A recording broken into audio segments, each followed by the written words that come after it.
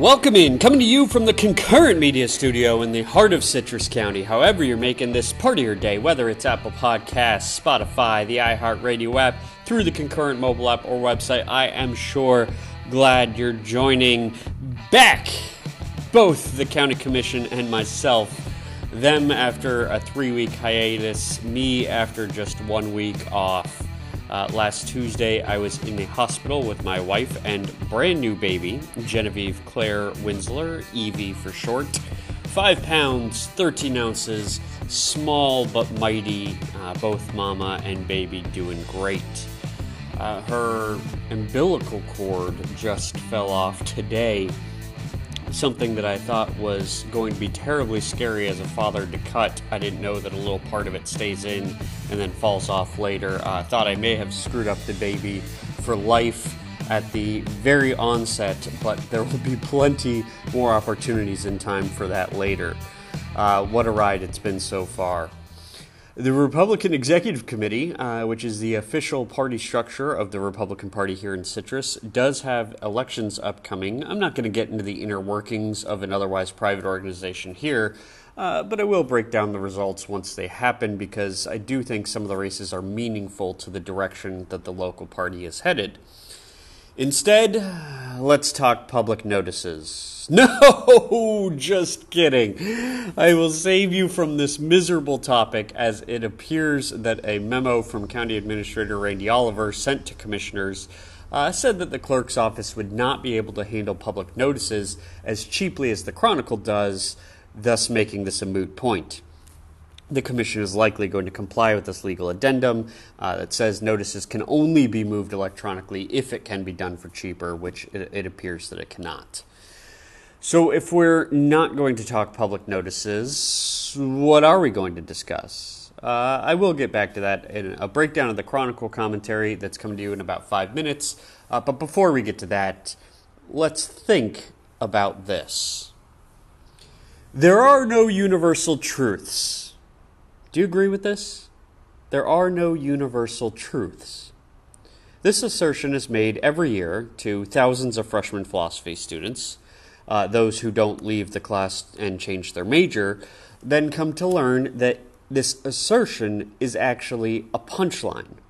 It's a bad joke.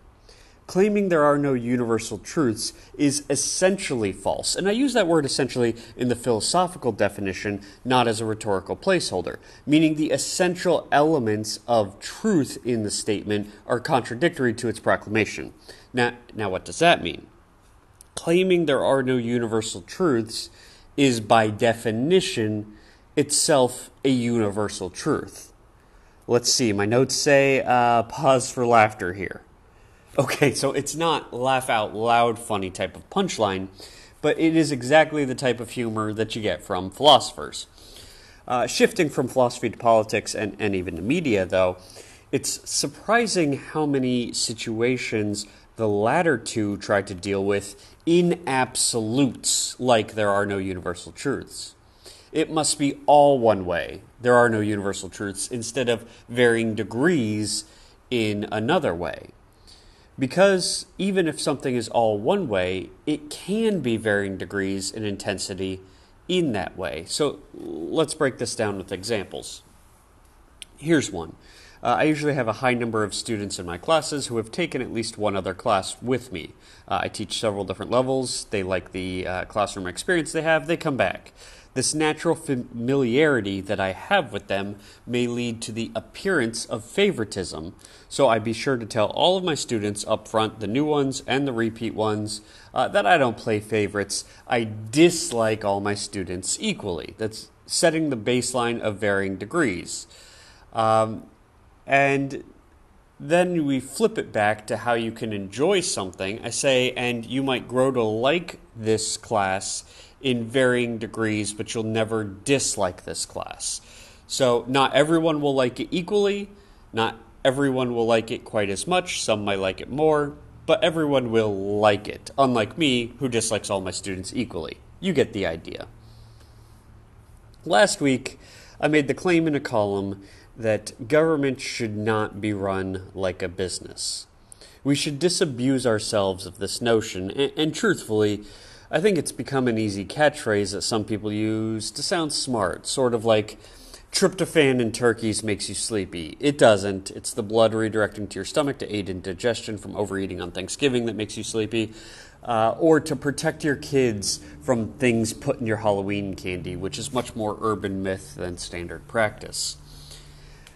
Government should not run like a business. It shouldn't. National government should provide defense, and more local governments should provide infrastructure, and outside of that, everything else is up for debate.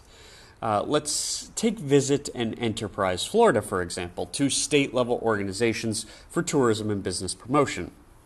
Philosophically, I'm against both of them. All Republicans should be. It's outside the scope of what government should be doing.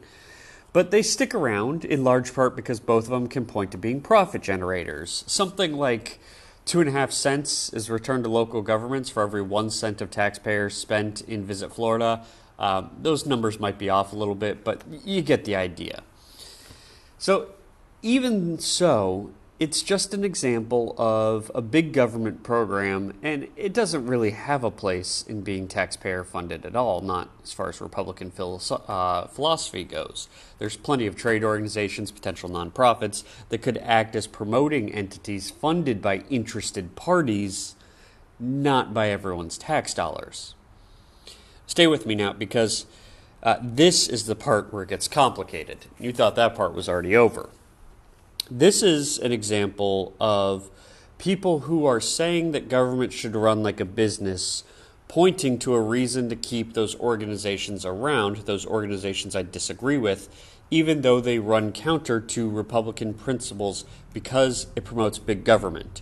Some Republicans are willing to overlook the idea that it promotes big government because you have a return on investment that those organizations are producing, and that's government running like a business. Okay, now let's do a hard shift into this. The salary for the new county administrator is out, and boy, is there an uproar. How could the commission offer him nearly $200,000 base with generous time off beyond that? This isn't fair. It's nothing like the compensation I got for doing my job, and I worked harder. That's what most of the sound off is saying. I get that, except here we are again. There are no absolutes. Government should not run like a business until it should. And this is one instance in which I think it should. Executive compensation has been a target of government since the 1990s, though the recent staggering growth of tech companies has lifted all other industries to compete. So executive compensation has been in the headlines constantly. Some executive packages are excessive, but the bottom line is, if you want to get top talent, you have to be competitive in paying for top talent. All you government should run like a business promoters hailing Visit Florida and Enterprise Florida for their return on investment quickly change your tune when it comes to personnel salaries, which arguably could have an even greater return on investment, as a skilled administrator is worth $27,000 more than the previous one was making when operating a $400 million budget in the savings that could be provided there. Now, my goal here is not to call out hypocrisy, unless, of course, it is my own. I don't think government should run like a business until it comes to paying for top talent who can produce their own returns. But I think equally, people who do think that government should run like a business shy away from the hard decisions that the commission will have to make when it comes to recruiting their top talent. There are no universal truths, and that's no longer a laughing matter. I'll end this topic with another title of a past concurrent column, Just Pay Steve Howard. Getting to topic 2, but first, I've heard from some people asking how they can support the podcast. Well, the first thing you can do is tell your friends about it, share it on social media. Next thing you can do is to click subscribe on whatever platform you're listening. Apple Podcasts, for example. If you're feeling really generous, drop a rating based on whatever value you think you get from the show.